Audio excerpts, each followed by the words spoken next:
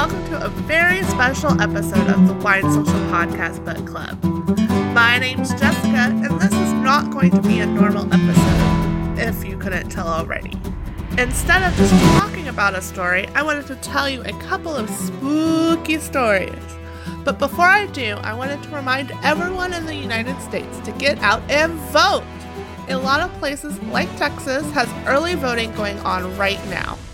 If you are not able to vote early, make sure you go vote on November 6th. Now let's get into the spooky stories. The reason I chose this first story is because it is a little spooky and it ties into the current book the podcast is discussing, Children of Blood and Bone by Tomi Adeyemi. This story is called The Oriate and His Brothers. There were 3 brothers that came from a long line of Oriates. Oriates are high Orisha priests that lead major religious ceremonies. No one was surprised when all 3 brothers were asked by the Orishas, the gods, to become Oriates. To become an Oriate takes a lot of work. The 2 eldest brothers did not want to work that hard and thought there were better ways to become rich and successful. The youngest brother followed the path of the Oriate. He worked hard and eventually became a very well-known and successful Oriate. His brothers became jealous because their better ways to become rich and successful all failed, and they were living in poverty.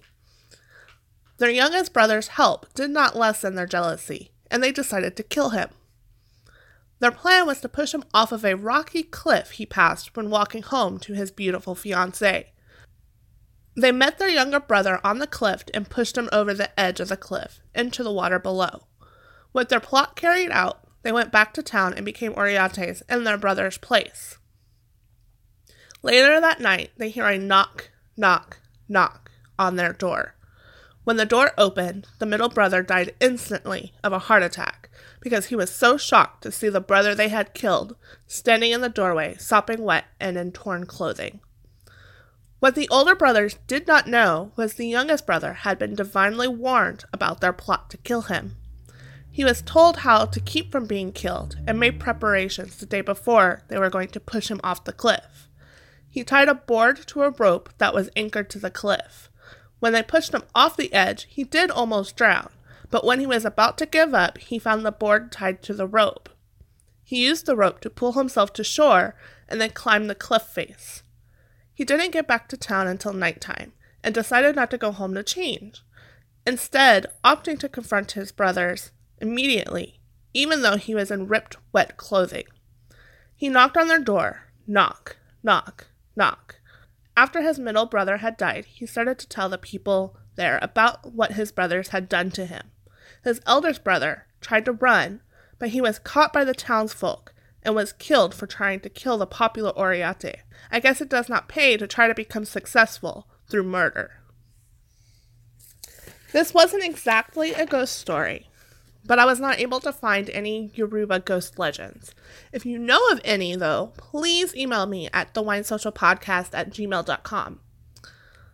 I do have another story for you. This was a more traditionally Halloween type story. The Black Cat by Edgar Allan Poe. For the most wild, yet most homely narrative which I'm about to pen, I neither expect nor solicit belief. Mad indeed would I be to expect it, in a case where my very senses reject their own evidence. Yet, mad am I not, and very surely do I not dream. But, tomorrow, I die, and today I would unburthen my soul. My immediate purpose is to place before the world, plainly, succinctly, and without comment, a series of mere household events. And their consequences, these events have terrified, have tortured, have destroyed me. Yet I will not attempt to expound them. To me, they have presented little but horror. To many, they will seem less terrible than Baroque. Hereafter, perhaps, some intellect may be found which will reduce my phantasm to the commonplace. Some intellect more calm, more logical, and far less excitable than my own, which will perceive, in the circumstances I detail with awe, nothing more than an ordinary succession of very natural causes and effects. From my infancy, I was noted for the docility and humanity of my disposition. My tenderness of heart was even so conspicuous as to make me the jest of my companions. I was especially fond of animals. It was indulged by my parents with a great variety of pets. With these, I spent most of my time, and never was so happy as when feeding and caressing them. This peculiarity of character grew with my growth, and, in my manhood, I derived from it one of my principal sources of pleasure. To those who have cherished an affection for a faithful and sagacious dog, I need hardly to be at the trouble of explaining the nature or the intensity of the gratification thus derivable. There is something in the unselfish and self-sacrificing love of a brute, which goes directly to the heart of him who has had frequent occasion to test the paltry friendship and gossamer fidelity of mere man. I married early, and was happy to find in my wife a disposition not uncongenial with my own. Observing my partiality for domestic pets, she lost no opportunity of procuring those of most agreeable kind. We had birds, goldfish, a fine dog, rabbits, a small monkey, and a cat. This latter was a remarkably large and beautiful animal, entirely black and sagacious to an astonishing degree. And speaking of her intelligence, my wife, who at heart was not a little tinctured with superstition, made frequent allusion to the ancient popular notion, which regarded all black cats as witches in disguise. Not that she was ever serious upon this point, and I mention the matter at all for no better reason than that it happens, just now, to be remembered. Pluto, this was the cat's name, was my favorite pet and playmate. I alone fed him, and he attended me wherever I went about the house. It was even with difficulty that I could prevent him from following me through the streets. Our friendship lasted in this manner for several years, during which my general temperament and character, through the instrumentality of the fiend intemperance had, I blush to confess it, experienced a radical alteration for the worse. I grew, day by day, more moody, more irritable, more regardless of the feelings of others. I suffered myself to use intemperate language to my wife. At length, I even offered her personal violence. My pets, of course, were made to feel the change in my disposition. I not only neglected, but ill-used them. For Pluto, however, I still retained sufficient regard to restrain me from maltreating him, as I made no scruple of maltreating the rabbits, the monkey, or even the dog, when by accident or through affection they came in my way. But my disease grew upon me, for what disease is like alcohol? And at length even Pluto, who was now becoming old and consequently somewhat peevish, even Pluto began to experience the effects of my ill temper. One night, returning home, much intoxicated from one of my haunts about town, I fancied that the cat avoided my presence. I seized him, when in his fright at my violence he inflicted a slight wound upon my hand with his teeth. The fury of a demon instantly possessed me. I knew myself no longer. My original soul seemed, at once, to take its flight from my body, and a more than fiendish malevolence, gin-nurtured, thrilled every fibre of my frame. I took from my waistcoat pocket a penknife, opened it, grasped the poor beast by the throat, and deliberately cut one of its eyes from the socket. I blush, I burn, I shudder, while I pen the damnable atrocity. When reason returned with the morning, when I had slept off the fumes of the night's debauch, I experienced a sentiment half of horror, half of remorse, for the crime of what I had been guilty. But it was, at best, a feeble and equivocal feeling, and the soul remained untouched. I again plunged into excess, and soon drowned in wine all memory of the deed. In the meantime, the cat slowly recovered. The socket of the lost eye presented, it is true, a frightful appearance, but he no longer appeared to suffer any pain. He went about the house as usual, but, as might be expected, fled in extreme terror at my approach. I had so much of my old heart left as to be, at first, grieved by this evident dislike on the part of a creature which had once so loved me. But this feeling soon gave place to irritation. And then came, as if to my final and irrevocable overthrow, the spirit of perverseness. Of this spirit philosophy takes no account. phrenology finds no place for it among its organs. Yet I am not more sure that my soul lives than I am that the perverseness is one of the primitive impulses of the human heart, one of the indivisible primary faculties or sentiments which give direction to the character of man, who has not 100 times found himself committing a vile or silly action for no other reason than because he knows he should not. Have we not a perpetual inclination, in the teeth of our best judgment, to violate that which is law, merely because we understand it to be such? This spirit of perverseness, I say, came to my final overthrow. It was this unfathomable longing of the soul to vex itself, to offer violence to its own nature, to do wrong for the wrong's sake only, that urged me to continue, and finally to consummate the injury I had inflicted upon the unoffending brute. One morning, in cool blood, I slipped a noose about its neck and hung it to the limb of a tree, hung it with the tears streaming from my eyes and with the bitterest remorse at my heart, hung it because I knew that it had loved me, and because I felt it had given me no reason of offense, hung it because I knew that in such doing I was committing a sin, a deadly sin that would so jeopardize my immortal soul as to place it, if such a thing were possible, even beyond the reach of the infinite mercy of the most merciful and most terrible God. On the night of the day on which this cruel deed was done, I was aroused from sleep by the cry of fire. The curtains of my bed were in flames. The whole house was blazing. It was with great difficulty that my wife, a servant, and myself made our escape from the conflagration. The destruction was complete. My entire worldly wealth was swallowed up, and I resigned myself thenceforward to despair. I am above the weakness of seeking to establish a sequence of cause and effect between the disaster and the atrocity, but I am detailing a chain of facts, and wish not to leave even a possible link imperfect. On the day succeeding the fire, I visited the ruins. The walls, with one exception, had fallen in. This exception was found in a compartment wall, not very thick, which stood about the middle of the house, and against which had rested the head of my bed. The plastering had here, in great measure, resisted the action of the fire, a fact which I attributed to it having been recently spread. About this wall a dense crowd were collected, and many persons seemed to be examining a particular portion of it with very minute and eager attention.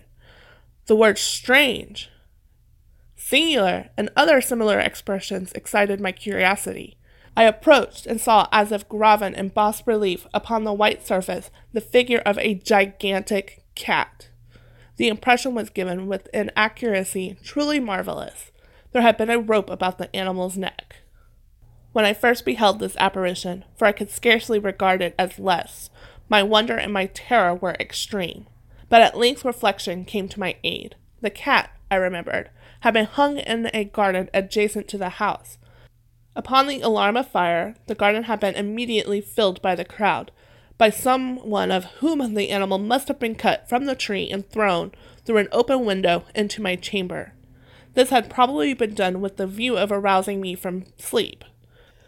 The falling of other walls had compressed the victim of my cruelty into the substance of the freshly spread plaster, the lime of which, with the flames and the ammonia from the carcass, had then accomplished the portraiture as I saw it. Although I thus readily accounted to my reason, if not altogether to my conscience, for the startling fact just detailed, it did not the less fail to make a deep impression upon my fancy. For months I could not rid myself of the phantasm of the cat, and during this period there came back into my spirit a half-sentiment that seemed but was not remorse. I went so far as to regret the loss of the animal, and to look about me among the vile haunts which I now habitually frequented, for another pet of the same species, and of somewhat similar appearance, with which to supply its place. One night, as I sat half stupefied in a den of more than infamy, my attention was suddenly drawn to some black object, reposing upon the head of one of the immense hogsheads of gin, or of rum, which constituted the chief furniture of the apartment. I had been looking steadily at the top of the hogshead for some minutes, And what now caused me surprise was the fact that I had not sooner perceived the object thereupon. I approached it and touched it with my hand. It was a black cat, a very large one, fully as large as Pluto, and closely resembling him in every respect but one. Pluto had not a white hair upon any portion of his body, but this cat had a large, although indefinite, splotch of white, covering nearly the whole region of the breast. Upon my touching him, he immediately arose, purred loudly, rubbed against my hand, and appeared delighted with my notice. This, then, was the very creature of which I was in search. I at once offered to purchase it of the landlord, but this person made no claim to it, knew nothing of it, had never seen it before. I continued my caresses, and, when I prepared to go home, the animal evinced a disposition to accompany me. I permitted it to do so, occasionally stooping and patting it as I proceeded. When it reached the house, it domesticated itself at once, and became immediately a great favorite with my wife. For my own part, I soon found a dislike to it arising within me. This was just the reverse of what I had anticipated. But I know not how or why it was. Its evident fondness for myself rather disgusted and annoyed. By slow degrees, these feelings of disgust and annoyance rose into the bitterness of hatred. I avoided the creature, a certain sense of shame and the remembrance of my former deed of cruelty preventing me from physically abusing it. I did not, for some weeks, strike or otherwise violently ill-use it, but gradually, very gradually, I came to look upon it with unutterable loathing, and to flee silently from its odious presence, as from the breath of a pestilence.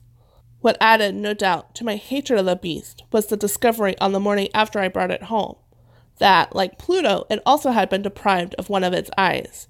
This circumstance, however, only endeared it to my wife, who, as I had already said, possessed in a high degree that humanity of feeling which had once been my distinguishing trait, and the source of many of my simplest and purest pleasures. With my aversion to this cat, however, its partiality for myself seemed to increase. It followed my footsteps with a pertinacity which it would be difficult to make the reader comprehend. Whenever I sat, it would crouch beneath my chair, or spring upon my knees, covering me with its loathsome caresses. If I rose to walk, it would get between my feet and thus nearly throw me down, or, fastening its long and sharp claws in my dress, clamber in this manner to my breast. At such times, although I longed to destroy it with a blow, I was yet withheld from doing so, partly by a memory of my former crime, but chiefly, let me confess it at least once, by the absolute dread of the beast. This dread was not exactly a dread of physical evil, and yet I should be at a loss how otherwise to define it. I am almost ashamed to own, yes, even in this felon's cell, I am almost ashamed to own that the terror and the horror with which the animal inspired me had been heightened by one of the merest chimeras it would be possible to conceive.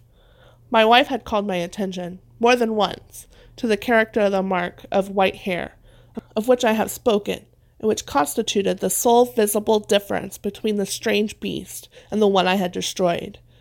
The reader will remember that this mark, although large, had been originally very indefinite, but, by slow degrees nearly imperceptible, and which for a long time my reason struggled to reject as fanciful, it had, at length, assumed a rigorous distinction of outline.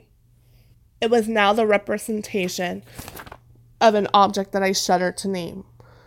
For this, above all, I loathed and dreaded, and would have rid myself of the monster had I dared. It was now, I say, the image of a hideous, of a ghastly thing, of the gallows, O mournful and terrible engine of horror and of crime, of agony and of death.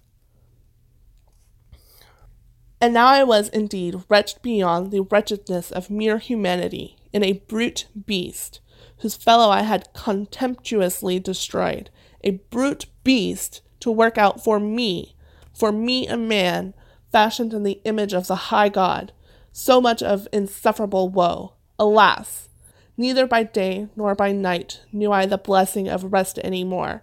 During the former of the creature left me no moment alone, and in the latter I started hourly from dreams of unutterable fear to find the hot breath of the thing upon my face and its vast weight, an incarnate nightmare that I had no power to shake off, incumbent internally upon my heart.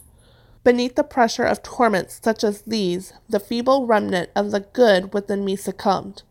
Evil thoughts became my sole intimates, the darkest and most evil of thoughts. The moodiest of my usual temper increased to hatred of all things and of all mankind, while, from the sudden, frequent, and ungovernable outburst of a fury to which I now blindly abandoned myself, my uncomplaining wife, alas, was the most usual and the most patient of sufferers. One day she accompanied me upon some household errand into the cellar of the old building which our poverty compelled us to inhabit. The cat followed me down the steep stairs, and, nearly throwing me headlong, exasperated me to madness. Uplifting an axe, and forgetting, in my wrath, the childish dread which had hitherto stayed my hand, I aimed a blow at the animal, which, of course, would have proved instantly fatal had it descended as I wished. But this blow was arrested by the hand of my wife. Goaded by the interference into a rage more than demoniacal, I withdrew my arm from her grasp, and buried the axe in her brain. She fell dead upon the spot without a groan.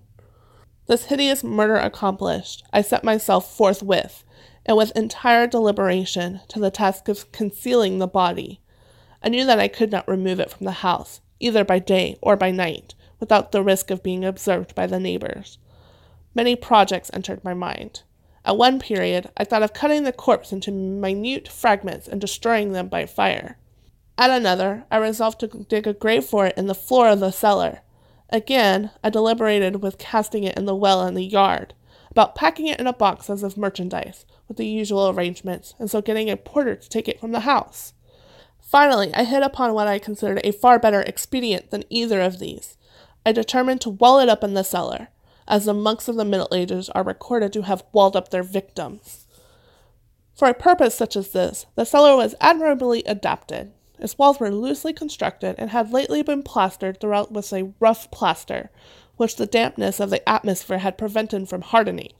Moreover, in one of the walls was a projection, caused by a false chimney, or fireplace, that had been filled or walled up, and made to resemble the rest of the cellar. I made no doubt that I could readily displace the bricks at this point, insert the corpse, and wall the whole up as before, so that no eye could detect anything suspicious. And in this calculation I was not deceived. By means of a crowbar I easily dislodged the bricks, and having carefully deposited the body against the inner wall, I propped it in that position, while, with little trouble, I laid the whole structure as it originally stood. Having procured mortar, sand, and hair with every possible precaution, I prepared a plaster which could not be distinguished from the old, and with this I very carefully went over the new brickwork. When I was finished, I felt satisfied that all was right. The wall did not present the slightest appearance of having been disturbed. The rubbish on the floor was picked up with the minutest care. I looked around triumphantly and said to myself, "Here at last, then, my labor has not been in vain." My next step was to look for the beast which had been the cause of so much wretchedness, for I had, at length, firmly resolved to put it to death. Had I been able to meet with it, at the moment, there could have been no doubt of its fate. But it appeared that the crafty animal had been alarmed at the violence of my previous anger, and forbore to present itself in my present mood. It is impossible to describe, or imagine, the deep blissful sense of relief which the absence of the detested creature occasioned in my bosom. It did not make its appearance during the night, and thus for one night at least, since its introduction into the house, I soundly and tranquilly slept. I slept, even with the burden of murder upon my soul. The second and the third day passed, and still my tormentor came not. Once again I breathed as a freeman. The monster, in terror, had fled the premises forever. I should behold it no more. My happiness was supreme. The guilt of my dark deed disturbed me a little. Some few inquiries had been made, but these had been readily answered. Even a search had been instituted, but of course nothing was to be discovered. I looked upon my future facility as secured. Upon the fourth day of the assassination, A party of the police came, very unexpectedly, into the house, and proceeded again to make rigorous investigation of the premises. Secure, however, in the inscrutability of my place of concealment, I felt no embarrassment whatsoever. The officers bade me accompany them in their search. They left no nook or corner unexplored.